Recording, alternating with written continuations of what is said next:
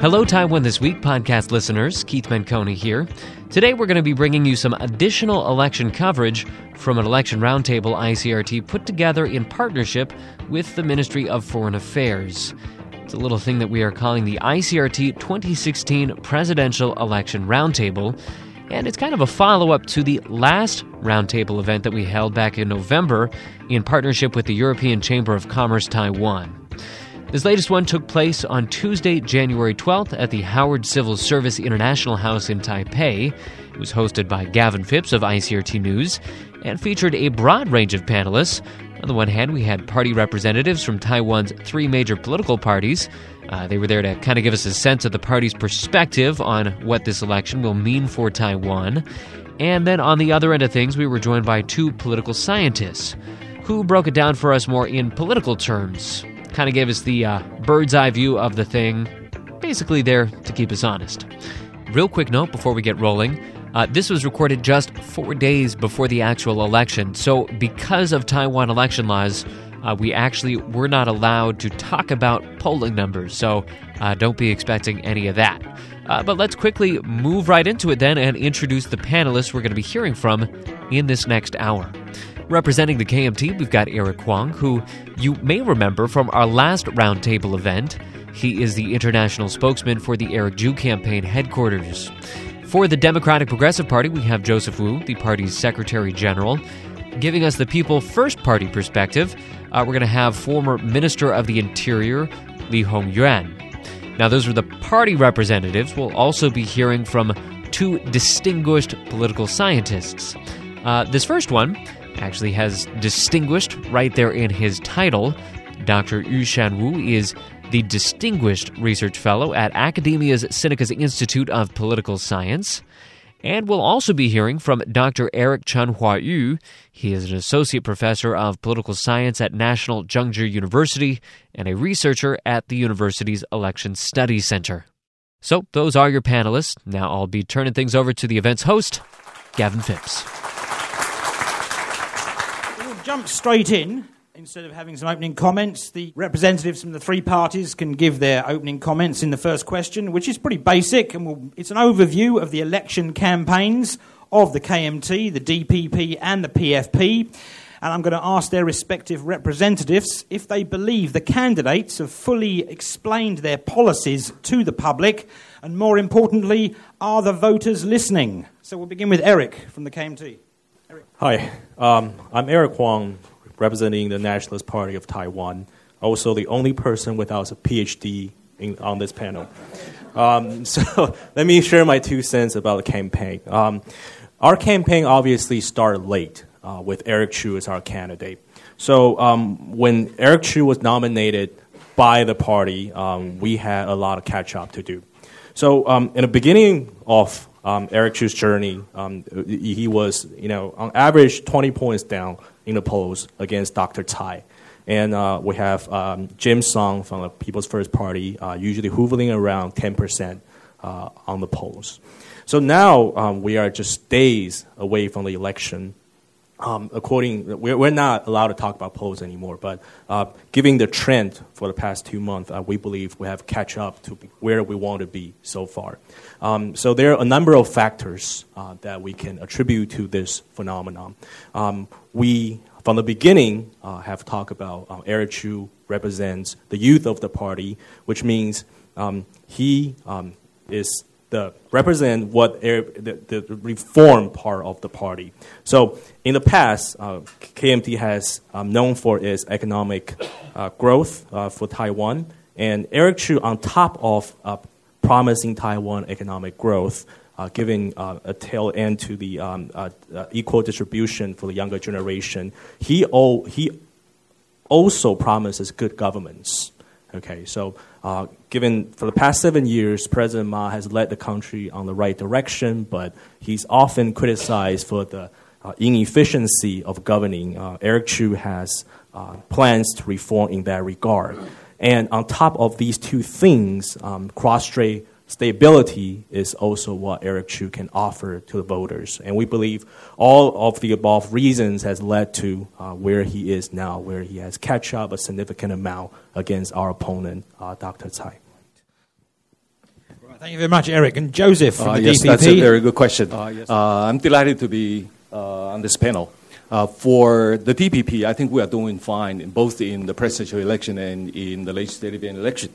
And we are being predicted popularly that we are going to crush the KMT in the presidential election. Despite what Eric just mentioned, I think in the legislative election, we are also expecting to see for the first time ever that the DPP is going to be the majority in the legislative end. So for Taiwan's political history, this is quite significant if things turn out the way, as I say, that both executive branch and the legislative branch will be in the hands of the DPP. We have been working very hard in trying to tell the people what the DPP stands for, what kind of policy platforms we have in dealing with various problems in Taiwan. When we do public opinion polls in the early days, we understand that the people care more about their daily lives rather than cross-strait relations. They care about food safety issue. They care about long-term care. They care about the coming collapse of the pension system.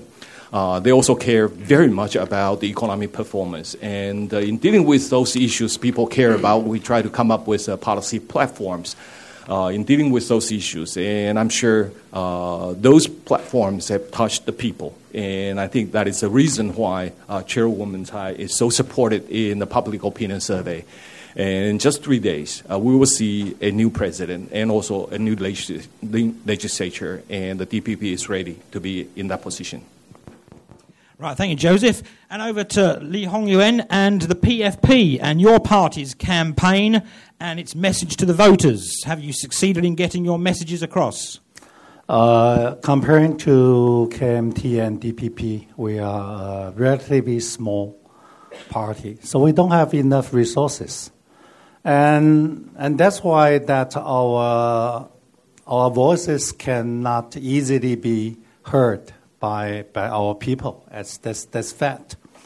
And of course, according to the poll, that we are relatively low. But actually, according to our experience, talking to our people, talking to younger generations through internet, actually we are much better than it shows on the number. And of course, Governor Song, he is famous for the most capable candidate who can really solve Taiwan's problem. And we are very confident that we can be a very strong leader when we win the election. And of course, that people of Taiwan, we are very fed up with so-called blue and green conflict for last 16 years because we are suffer from our daily life. The younger generation, they lost their expectation on their future. And of course, we have everything's wrong. From interior or from foreign policy or from cross-strait relationships. And we believe we are stable, we are feasible, we are reliable, and we are capable. So still, although we only have about less than 1 week left, we are trying our best to have our voice being heard by our people and hopefully convince them to vote for us, especially younger generation. Because the Governor Song, I think the handicap for him is people think he's too old.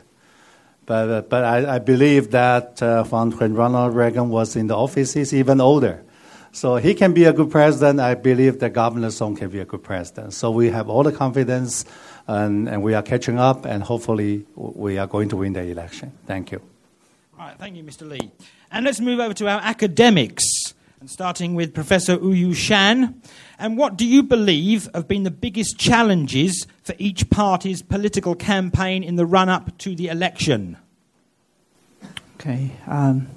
We cannot and should not talk about the polls and the likely outcome of the elections. So even though the three parties are saying that they are going to win, this is up to the voters to decide. But I'm more interested in what would be the policies of the three presidential candidates if they win. And let me provide some basics, probably you are quite familiar with, but let me lay out the picture. In Taiwan, like in any other democracies, people vote for two things. The first one is for performance, and the second one is for identity. And as far as performance is concerned, people are most interested in two things. The first one is whether the economy can grow, whether there will be development. And the second one is whether the riches can be distributed equitably. In Taiwan, I would say up to several years ago, politics has been defined in terms of identity politics. We have been asking people, are you a Chinese? Are you a Taiwanese? Are you both a Chinese and Taiwanese? Nowadays, there are two trends competing for dominance in people's identity. The first one is I'm both Chinese and Taiwanese, the so-called the double identifiers. And the second one is I'm exclusively Taiwanese. I mean, this is a Taiwanese nation, and across the Taiwan Strait, they are China. So we are talking about two peoples, two nations. This difference obviously have profound implications on the political competition on the island. The second social schism, political schism, which was not that obvious, but nowadays, because of the downturn of the economy, has become more and more prominent and is competing for dominance with the previous social schism, namely the economic schism. Are you more concerned with distribution, or you think market liberalism is the best way to grow Taiwan's economy? Very traditional left-right divide. Taiwan has only developed the prototype of the left-right divide, unlike most of the democracies in the world. But we are adding this new social schism and political schism into the regional existing identity schism. So we have two cross-cutting schisms. And that gives you a very nice 2x2, 4 boxes. Now let me put the political parties into the boxes, and probably most of them would protest loudly, but I would say this is the general characteristics of the three political parties. The KMT, I think, is primarily based on double identification. And it is the very reason why it can share the 1992 consensus with the People's Republic of China. Because if you recognize yourself to be not just Taiwanese, but also Chinese, and they say they are Chinese, then you are the same nation, and it is possible to talk about the Republic of China's sovereignty covering the mainland China, and the ultimate unification is a possible outcome, and even a desirable one if the situations allow. And also on the economic divide, the KMT is very much for opening up the market, economic integration, FTAs, ECFA, and so on and so forth. So that would put KMT on the, I would say, the upper right box of this 2x2. The DPP is very interesting because on the one hand, it emphasized on exclusively Taiwanese identity.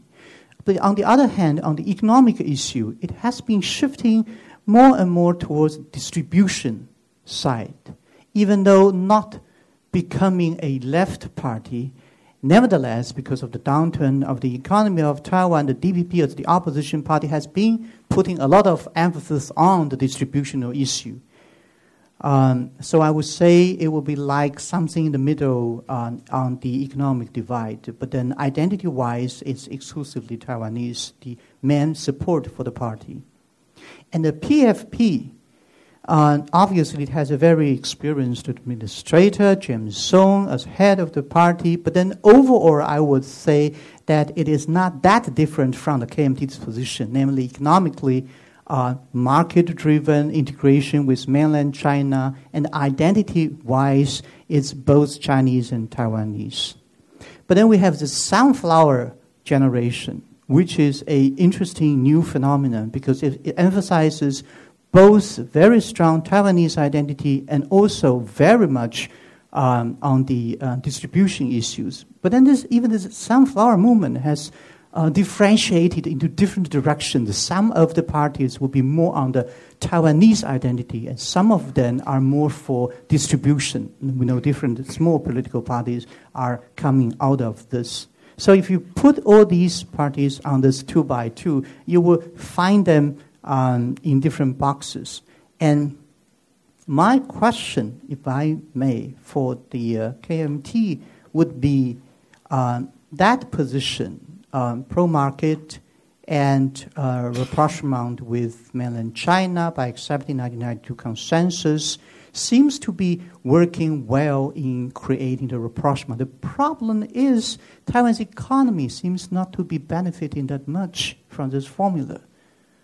So, and especially with these wild fluctuations of the mainland Chinese economy slowing down, and we're seeing a lot of fluctuations, would that become a negative impact on Taiwan's development in the future?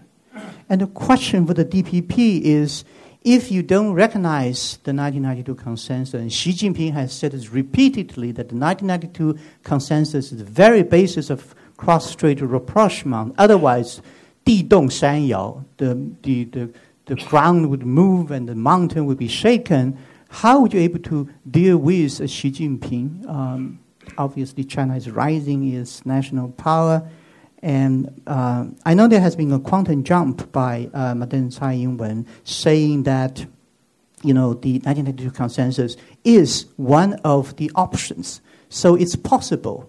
But obviously, it's not a basis of cross relations. And the question for PFP is that how would you be able to differentiate yourself from the KMT in terms of grand policies, in terms of whether you would open up the Taiwanese economy to further mainland Chinese influence and pursuing cross-strait rapprochement?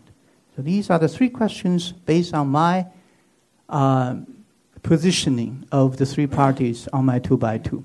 Thank you very much. All right, thank you very much, Professor Wu. Now, Professor Yu Chen Hao, how do you see the parties' campaigns going? Okay, I'm actually I'm also from Election Study Center that conduct a lot of surveys, but today I'm not able to talk about the data, so it put me in a difficult position that I need to say something other than the data. But so I will talk something about from my observation. So I think that the question is about the obstacle or the major challenge for parties' campaign. So let me start from the KMT part. As Professor Wu just mentioned, the performance could be a really important thing, that particularly in the democratic country, accountability is always the major thing. That's why we need to have elections to have the rulers accountable. So Ma Ying-jeou's performance will definitely the one of the key issue in this election.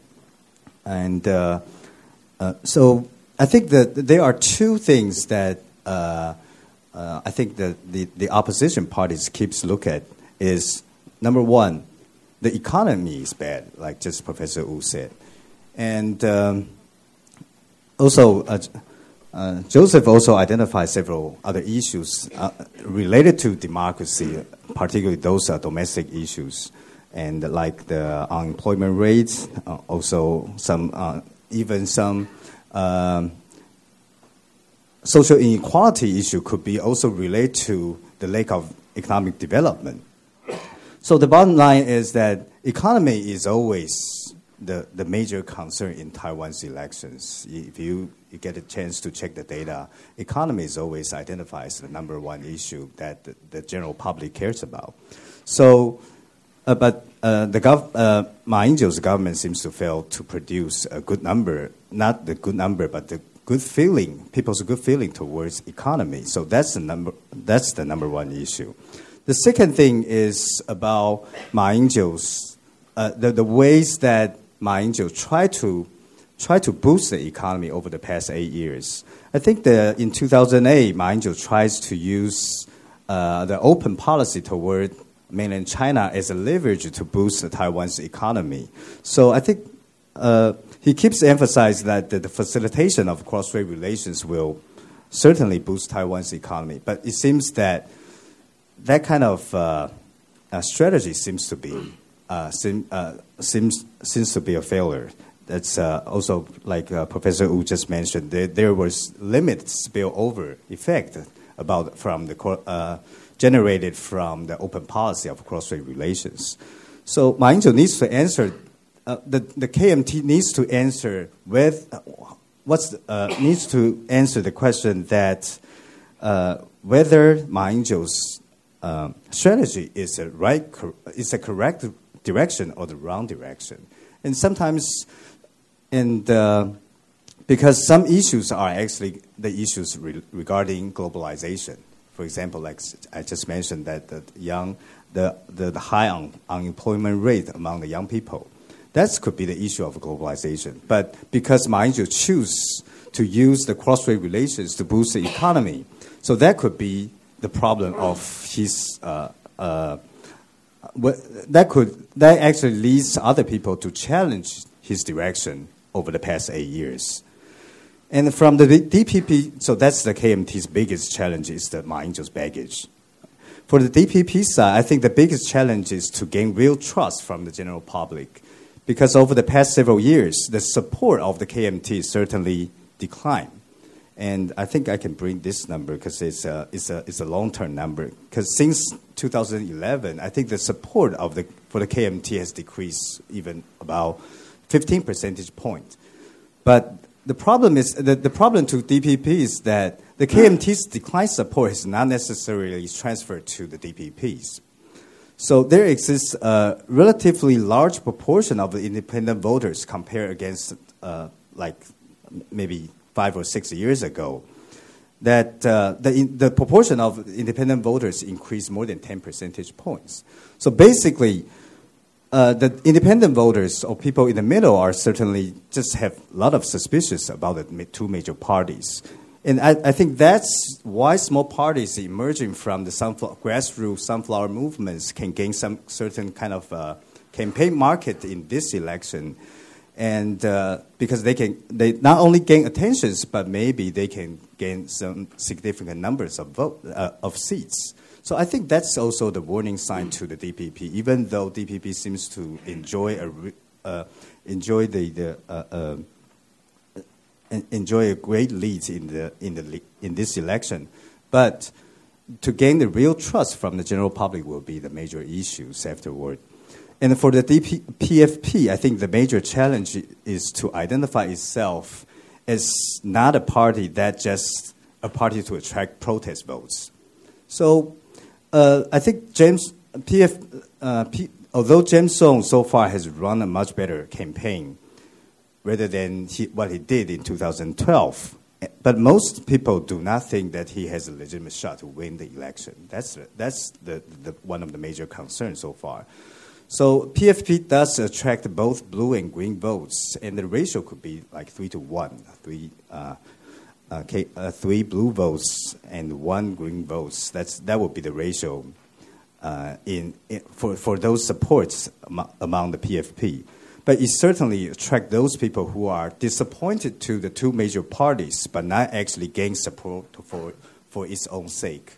That's the major problem, and of course. James Soong has some charisma to collect so-called personal votes, but it doesn't seem to be enough for him to win.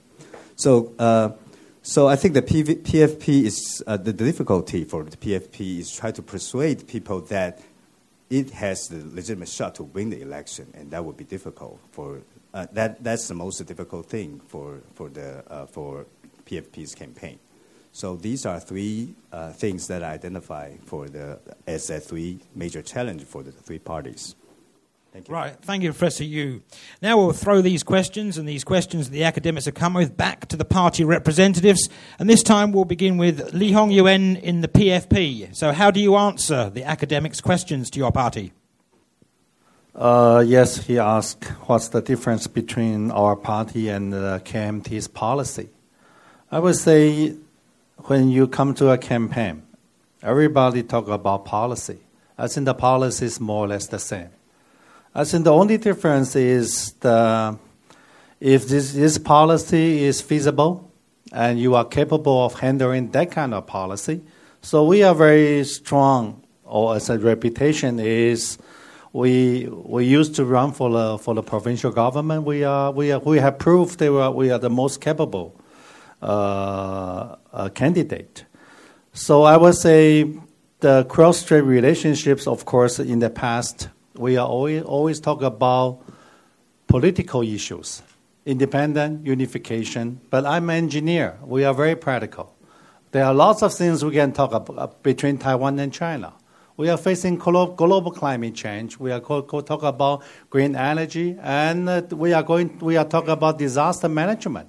Actually, as a professor, as a minister of the interior, I have established the whole disaster management system for Taiwan, and for a very long time, I trained their government officer on this kind of issues. So I would say, Taiwan and China, we have, of course, people talk about the identity. You are Chinese, you are Taiwanese. I would say, yes, that's very important. But most importantly is, can we solve our problems together and work together, generate revenue? And for in the past, yes, we agree, because I used to work for the KMT government. I cannot blame everything on KMT government. But we say, yes, we have some the improvement between Taiwan and China. But the problem is, yes, we do generate revenue, but those revenue come to Taiwan does not feel by the younger generation. I would say the distribution problem. If we can generate revenue and those revenue can be shared, can be enjoyed by our people, especially the younger generation and people in the central and south part of Taiwan. That's why our policies always talk about 三中. 三中 means smaller business and central and southern Taiwan and the younger generation. I think that's a distribution problem. And also, of course, KMT for last 8 years, yes, KMT do have some, I would say, very eye-catching policy. For example, we used to say we should to establish Taiwan as a gateway to China for the Western people. I think that's a good direction. But the problem is, by doing that, there are lots of laws, regulation, immigration laws. So many things have to be followed up. But for the most of the politicians, they don't know what they don't know the detail. So you don't go there and clean all the mess. You have a good policy, and it won't work. So our capacity is, we used to run a provincial government. So we know all those details. We are capable of giving you a right direction and tell you that those are the details we have to solve, and then we can prove that it's feasible. And also the dialogue between Taiwan and China. I think Governor Song himself, our colleague, yes, we have a strong long-term relationship and good relationship with China. And I think we are very confident in doing that. So again, I would say cross-strait relation is very important. It's a key issue. But again, we are not blindly believe that using the economic growth, we can based on that we can improve our economy. So we have to be smart enough to build a firewall.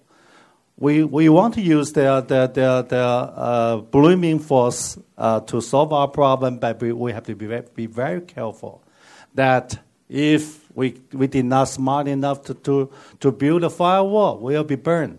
So what is the balance? But again, I think we are very rational and we are very capable. So I think to answer our question with KMT, yes, people talk about the policy is the same. The major difference is we can really deliver what we have said. For example, just give you a number. When Governor Song, he left Taiwan provincial government by the year 1998, according to the analysis, he has fulfilled all his words, 97%. He promised. He gave a lot of promise when we left the Taiwan provincial government. All his words, 97% has been delivered. I think that's a miracle of a government agency. The Wang Yongqing, the chairman of the Taiwan Plastic company, he once told us that he never saw a government more efficient than his company. So this is our record, this is our capacity. So I believe that, yes, we are small. But again, I have to emphasize is Governor Song, we are talking about leaderships. He has a very strong leaderships. I think we do not have enough resources comparing to those two parties, but we have good people, we have strong leaderships. Our capacities, we can integrate people from different parties, from different expertise, we can work as a team. I think the strong leadership is very important for this country. For the last 16 years, actually our country we are suffering from strong leaderships. Actually, I use for the government, I can guarantee that our government officer, they are very good. How come their performance is not being recognized or even complained by our citizen? Because we don't have strong leaderships. I think the Governor Song is famous for his strong leaderships and his capacity. Thank you. Right, thank you, Mr. Lee Hong-Yuen. And Joseph Wu from the DPP, how would you like to respond to the questions posed to you by the academics about your campaign? Thank you. I used to be an academia, so I'm quite familiar with the argument coming from either Professor Wu or Professor Yu. I think in this particular election, there are several factors that are at play that are not, what we used to see. In the elections before, people look at the cross-strait relations as a salient issue. But in this particular election, the cross-strait relations is not a salient issue. And therefore, the cross-strait relations does not define this election, and it does not define the election results. And what are the factors affecting this particular election? I think someone mentioned about the KMT zone factor or President Ma's performance. I think that is a accurate one. In this legislative elections, we see some slogans comes out that if you support President Ma, please go ahead and vote for this particular candidate. And that candidate happens to, many of those candidates hated it just very, very much, and they tried to have lawsuits against those people who have those slogans up. And therefore, you can see President Ma happens to be disliked by the voters here in Taiwan. When we do the public opinion surveys, or there are publicly available survey data, President Ma enjoys very low trust, public trust, at between 20 to 25% of the public trust level, and that is very low. And in contrast, the local governors of Taiwan, the local mayors and magistrates of the DPP side, they enjoy high-level support here in Taiwan. So you see a very clear contrast. And another factor that many people look at here in this election is the young voters. After the Sunflower Movement, I think the young voters here in Taiwan have been mobilized, and they participated en masse in the last local election at the end of 2014. And I'm sure there's still another very important factor in this particular election. And to us, the younger voters happen to be supporting the DPP in the presidential election. They might be supporting the New Power Party or the DPP or other political parties. But in presidential elections, basically, they support us. We see a tremendous amount of turnout in the public opinion surveys for the DPP.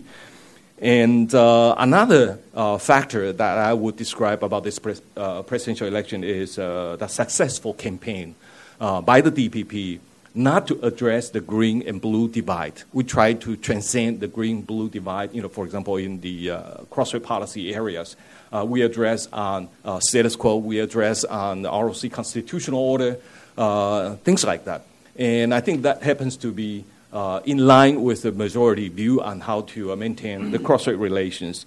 Another factor that I mentioned a little bit earlier is policy platforms to address the issues people care very much about. So you have to combine all these factors together to see which camp or which candidate is running a more successful election in this time around.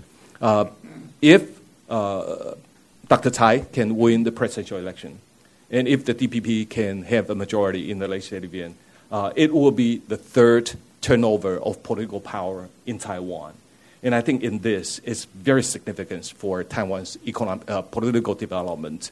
We will have 3 political turnovers, and that would signify that Taiwan is a consolidated democracy. And I think that is something that we can all celebrate. Thank you.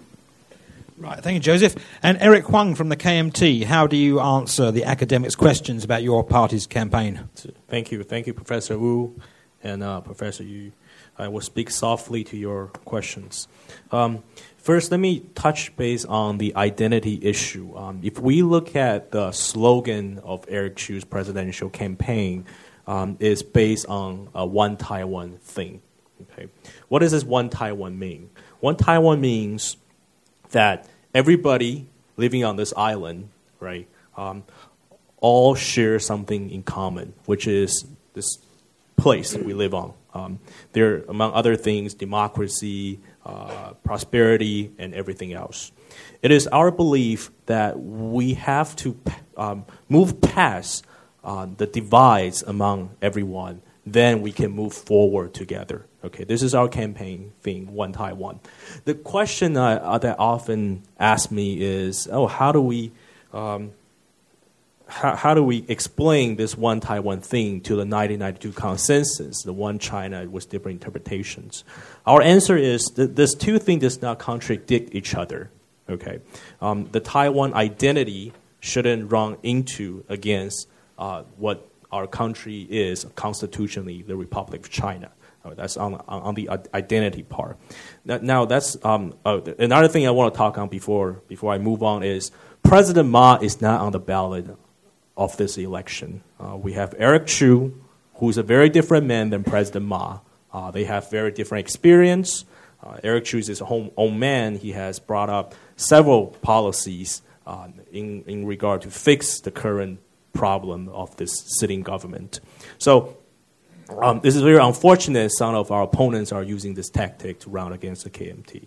Okay, and I encourage the voters to support either Jim Song or Dr. Tsai or Eric Chu based on their own merits.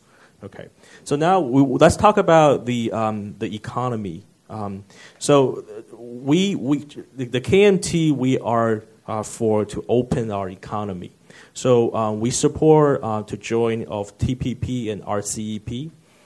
So let's talk about our relationship with mainland China first. There are 2 dividends that we can gain from this relationship. One is the peace dividend. The other is the business dividend. The peace dividend is very straightforward that people can see from our. It has given us a lot of international access for the past 7 years in regards of visa waiver, in regards of joining different international organizations. Let's talk about a business dividend here, which is under attack, especially from the youth, the younger generation here in Taiwan. What their argument is, which is a valid one, which is the one that we see and we want to fix, is that a lot of these business from cross-strait affairs do not benefit everyone. It benefits to the top 1%, all the big companies. So when Eric Chu went to meet with President Xi last year, our friend from PFP has mentioned the Sanzhong Yiqing. The Sanzhong is central Taiwan, middle and small enterprise, and the middle class. And the one Yiqing is the youth. So we believe the dividends of cross-strait should benefit not to tilt towards any particular group, but we want these benefits in the future to be focused on the group we just aforementioned, the Sanzhong Yiqing. Okay, so now the other question people might ask is, has the KMT invested all our eggs in one basket? All right, let's look at the numbers statistically.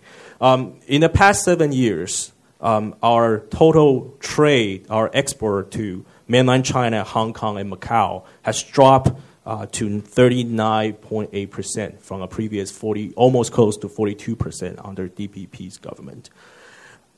On the other hand, our trade with Asian countries has raised 5% in total to 15% now.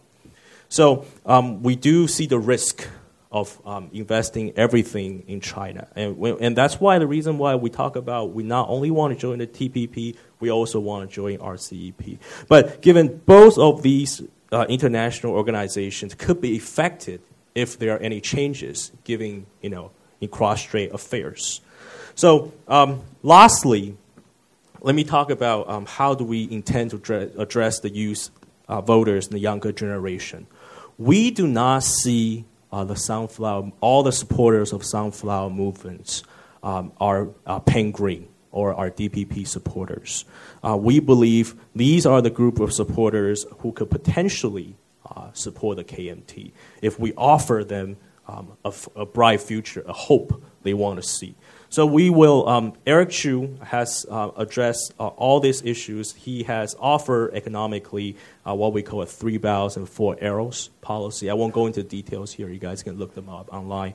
So we believe we can attract not only our traditional economic voters, but we can offer the youth a fair distribution of the economic growth. Thank you, Eric. Now we'll throw the question back to our academics and we'll talk about China. And we'll ask Dr. Wu Yushan, what do you think voters are looking for in terms of stable cross-strait policies? I would like to concentrate on the 1992 consensus. I think the international community looks at this Taiwanese presidential cum parliamentary elections not from the point of view of whether Taiwan is going to have yet another political turnover, but rather what will be the policy of the new government. Would that policy touch out a tense relations with the PRC? And what would the implications of that development to countries in the region and around the world? I think the overwhelming concern is on cross-strait relations. So we have to perceive it not just from our own point of view, but also from the point of view of Beijing and of the international community. The crux of the matter is the 1992 consensus. Whether there's such a consensus at all, whether it's one of the options, or it is the inevitable pillar of rapprochement across the Taiwan Strait. We have to be very clear on this issue. Now, the question, I think, for most people in Taiwan is, on the one hand, they want to have smooth cross-strait relations. On the other hand, because of the rise of Taiwanese identity versus the double identification, people are increasingly treating the 1992 consensus, namely one China with different respective interpretations of it, as a purely instrument with which we can deal with mainland China. Namely, you don't believe in the essence of the definition. But you think since Beijing wants it, so probably we should make some concessions and accept it, a lip service, if you like, so that we can deal with them, because they are terribly concerned with it. And they have very big stick in their hands. But the problem is, if you go down the road of this kind, you will feel that you are torn apart. On the one hand, your identity is telling you that it is not the case. The Republic of China does not have sovereignty over the whole of mainland China. On the other hand, your economic necessity tells you that you have to say that, for otherwise the other side will be unhappy. And this is creating a tension in the psychology of a lot of people. So how are you going to deal with that? And I think this is a common problem for all the political parties. For the DPP, you can emphasize the psychological need of the Taiwanese people to show that they are an independent people, sovereign nation but then that will run the risk of antagonizing the People's Republic of China across the Taiwan Strait, and that would jeopardize your security and economic interests. On the side of the KMT and the PFP, you can continue playing with 1992 consensus, but you know that it is just an instrument. And how are you going to make the young generation believe that the so-called legal fiction can be maintained? I think there's a split personality in Taiwan, and that is expressing itself in the elections. No matter who wins the presidential election would have to address this issue. Either you have to make people really think in terms of probably we are different people, but broadly speaking, we share the culture, and broadly speaking, we are all the 中华民族. You have to make them feel that way. Or you have to reduce the economic dependence on the mainland and willing to suffer the costs that will be imposed on you when you follow your soul by asserting that I'm Taiwanese, I'm not a Chinese. And I think this is a fundamental issue, and I don't think any of the political parties is addressing that, probably because it's not a vote getter. But it's very fundamental. So I'd like to see the response from the three political parties on this. And we'll get to the political parties in a minute, but Professor Yu Chen Hao, how do you see voters looking at the cross-strait issue, and what policies are they looking for? Okay, I think we focus, we put a lot of attention, particularly in this election, we do put a lot of attention on young voters because they will be the next generation that, of course, we want to make policies for the future. And speaking of the young voters, people do have some kind of stereotype thinking that, well, young voters are in general anti-China. But in fact, if you get a chance to look at some detailed survey data, you can see that, well, they of course feel suspicious about China, but they also do think that the future opportunities could be in China.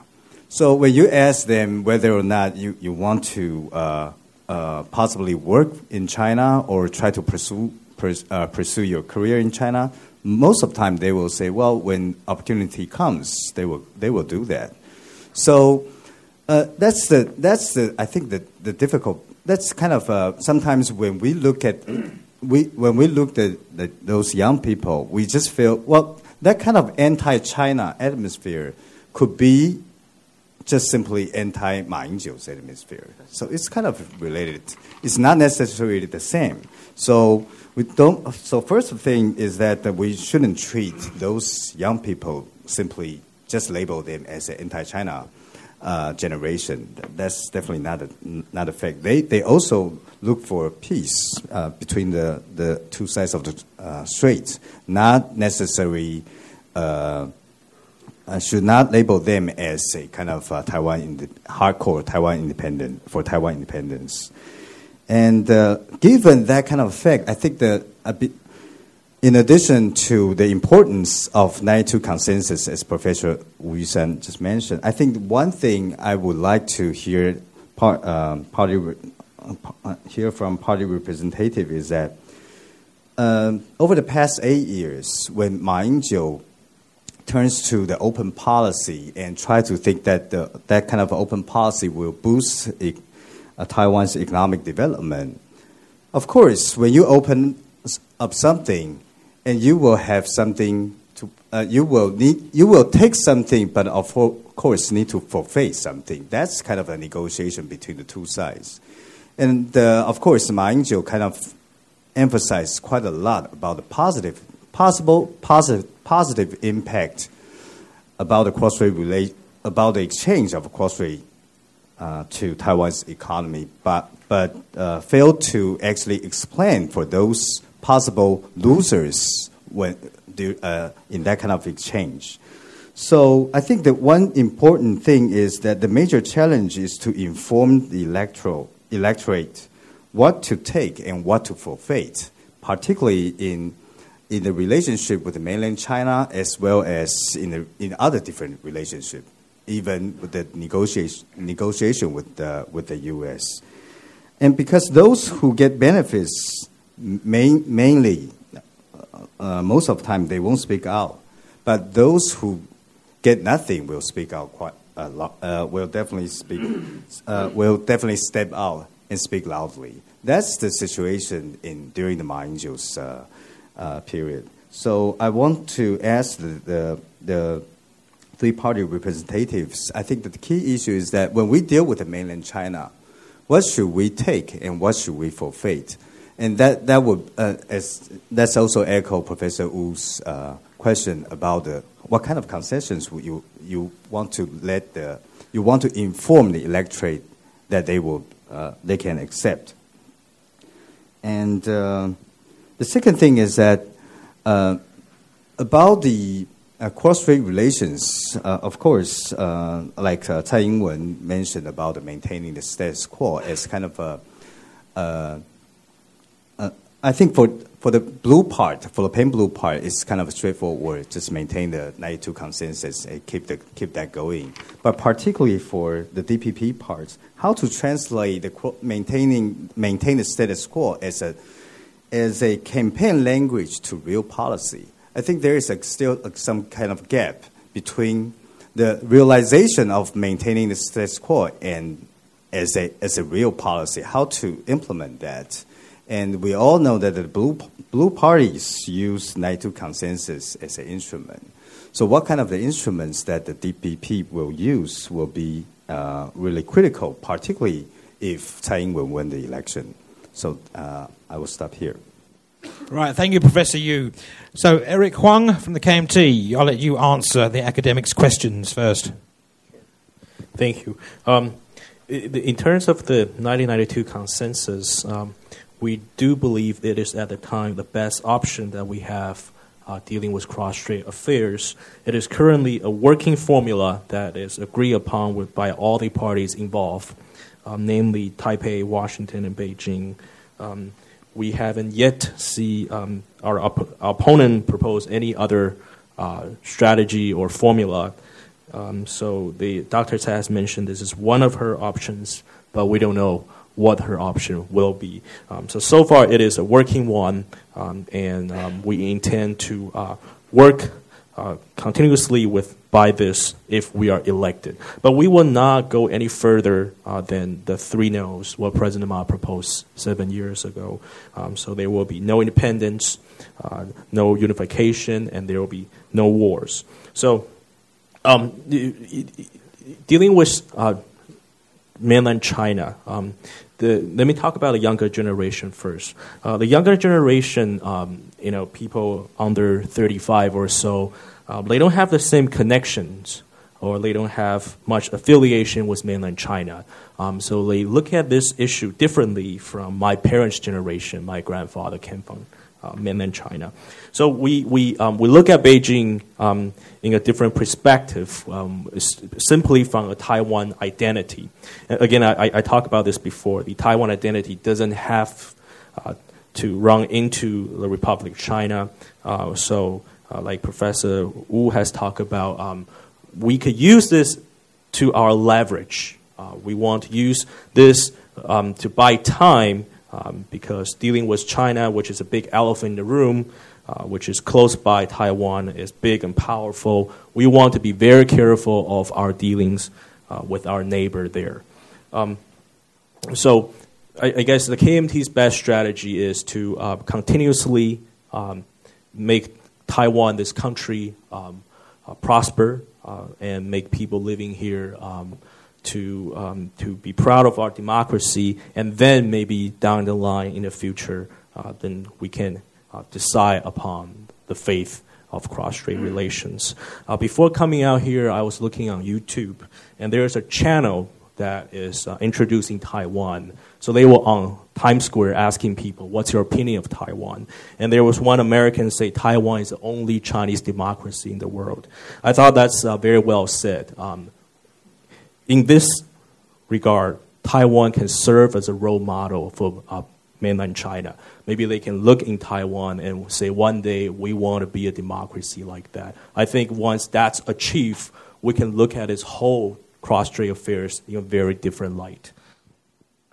Thank you very much, Eric. And Joseph from the DPP, how do you respond to the academics' questions about cross-strait policy? Indeed, this is a very important question for us to ask, not just during the election, but in normal days as well.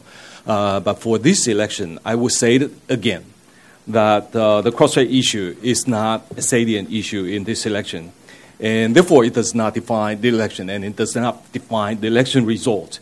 And China has decided not to intervene this time. Their senior officials have said it several times already. And the DPP does not run an anti-China agenda during the election, and therefore, to us in the DPP, the cross-strait elections is not a campaign issue, but it is an issue that we have to reckon with if we want to stay in a peaceful manner with the Chinese side. In the last 8 years under President Ma, even though he has accepted 1992 consensus. But if we look at the structural relations between Taiwan and China, we still find lots of problems.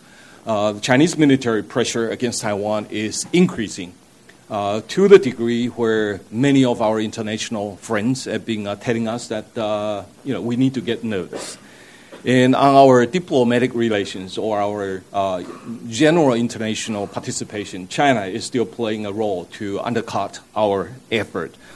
And in the past 8 years, we see some positive developments, but at the same time, we also see the Chinese side is trying to play something that is not in the interest of Taiwan people.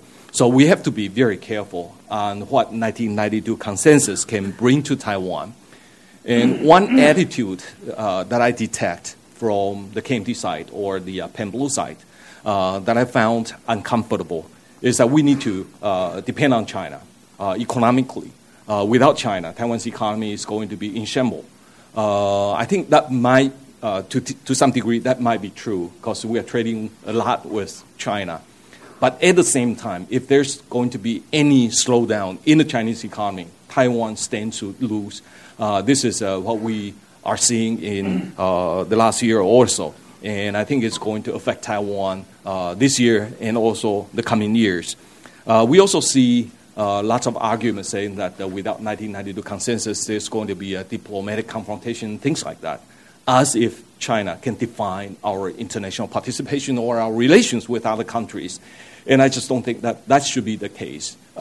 Our diplomatic relations, our relations with other countries or our international participation should be decided by the Taiwan people and the Taiwan government. We need to build very good relationship or friendship with the international community.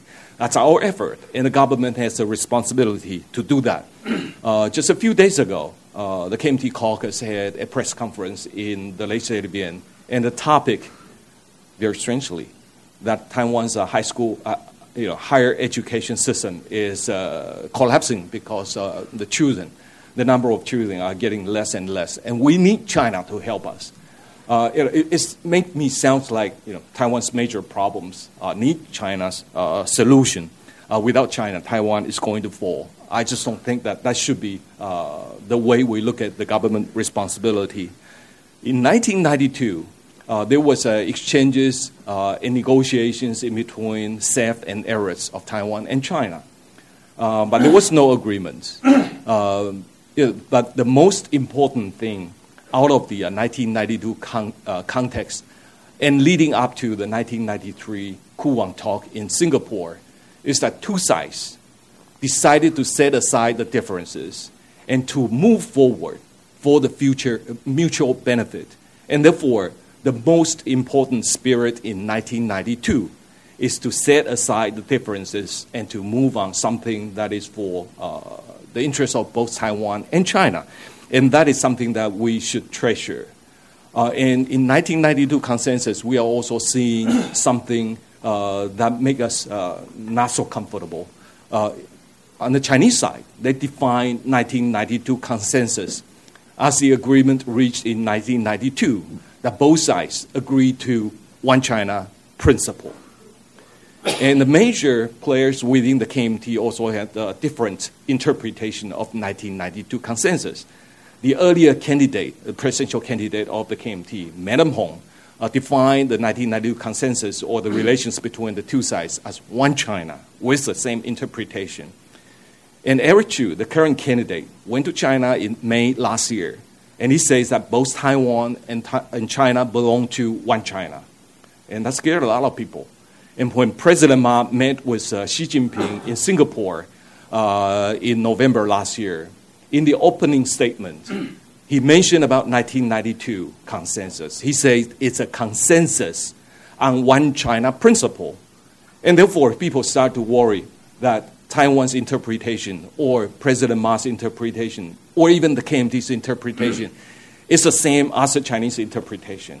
And what is the different interpretation then? And therefore, we have to be very careful in this regard. And I would say that a leader is a leader that can unify the country rather than a leader that addressed something that forgot about the majority part of the population. And that is what we need for the future leader. Taiwan can no longer stand for division here. And we need a leader to come up with a policy that can unify the country. And status quo happens to be supported by the majority of the people here in Taiwan.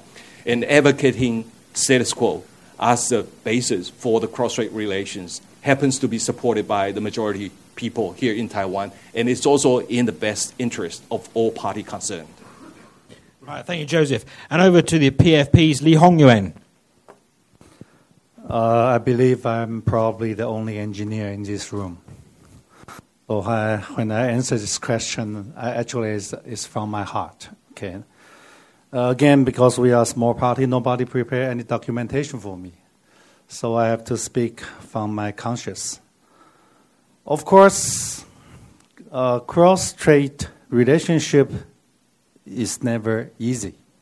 The problem is most of the politicians in Taiwan, they all look at from Taiwan's angle. Yes, we want to be independent. We are Taiwanese. We want so many things. But is that realistic? Can you do that? They are so big. We are so small. That's why we always say that we have to play smart. The problem is, actually, we try to promote dialogue. Actually, every time, lots of politicians said, "Oh, we should have a meeting. That we should dialogue. We should talk about our Taiwanese future." But it never succeed. Nobody really do that. I think the cross-strait relationship is we have to dialogue among Taiwanese people, who we are, what is our identity, and we should talk to Chinese. Of course, we know your position, yes, and you have to realize our position. And then we dialogue. Then you will find that actually it's not, of course it's difficult, but it's challenging, it's fun. It's a crisis, and it's a lot of opportunity. So I would say Taiwan people, Taiwan's government, we have to play smart. Of course, we have to admit the fact there are millions of Taiwanese. They now live in China. They invest in China. And we have to admit that a lot of younger generation Taiwanese, they work in China. So there's something you cannot close the door anymore. And in the past, probably back 20, 30 years ago, it's the Taiwanese businessmen who opened the Chinese market, helped them to boost their economy. But unfortunately, is our government at that time did not play a very successful role. At that time, they say, 戒急用人, slow down, be careful, so we lose all the opportunity.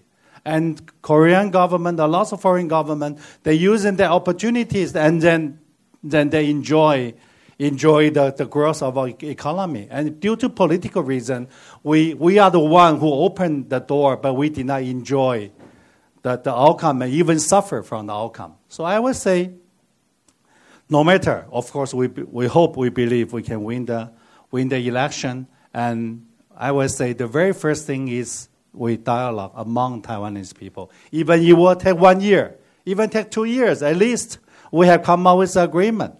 And then talk to the Chinese people. Yes, we agree. Of course, lots of people say status quo. But what's the definition of status quo? It's because it's a loosely defined concept. It can be very different. Again, dialogue, transparent. And of course, you have to believe that in Taiwan, we are so many people, there's a wide spectrum. You cannot please everybody. Now the cross-strait policy from President Ma's administration is he wants to please everybody. There's no way you can please everybody. You have to make the direction, and we have to play smart. So I would say, and again, my experience, talk to Chinese in China. The very first experience Chinese come to Taipei said, wow, you are building it's a small city, and we are much richer than you are. But then he comes twice and three times, then he can enjoy the Taiwanese value. So for us as Taiwanese, we should find our own identity, and we should find our own value. And what we should find, the existence of Taiwan is to the best benefit of the so-called pan-Chinese community. So actually, there's a lot of opportunity. And then I would say, again, the most important thing is dialogue. There's something lacking in our government operation. So there's something we are going to promote. Cross-strait relationship will never be easy, and you have to. As a Taiwanese, we have to work. We have to play smart. So our party, I think, we are a very small party, so we know how to play smart. So we know how to dialogue among the big parties and dialogue to our younger generation. With this experience, when we are in the government in the next week, then we are starting to play smart. Dialogue among Taiwanese and dialogue with Chinese. And this is the only way, I think. Thanks for listening to the ICRT 2016 Presidential Election Roundtable. Our speakers today were Eric Huang of the KMT, DPP Secretary General Joseph Wu, former Minister Li Hongyuan, Dr. Yushan Wu of Academia Sinica, and Dr. Eric Yu of Zhengzhi University. Your host for the last hour was Gavin Phipps. Remember to keep it tuned to ICRT FM 100 this Saturday evening for up-to-the-minute live coverage of the election that will also be hosted by Gavin Phipps and begins at 4 p.m. Also look for additional coverage of the election coming out tomorrow, that is Friday afternoon, on the Taiwan This Week podcast stream. You can most likely find that in just exactly the same place you found this podcast. And finally, want to thank the Ministry of Foreign Affairs for partnering with ICRT to make this event possible. And a big thank you out to all of our panelists for participating. For ICRT, I am Keith Menconi. See you all next time.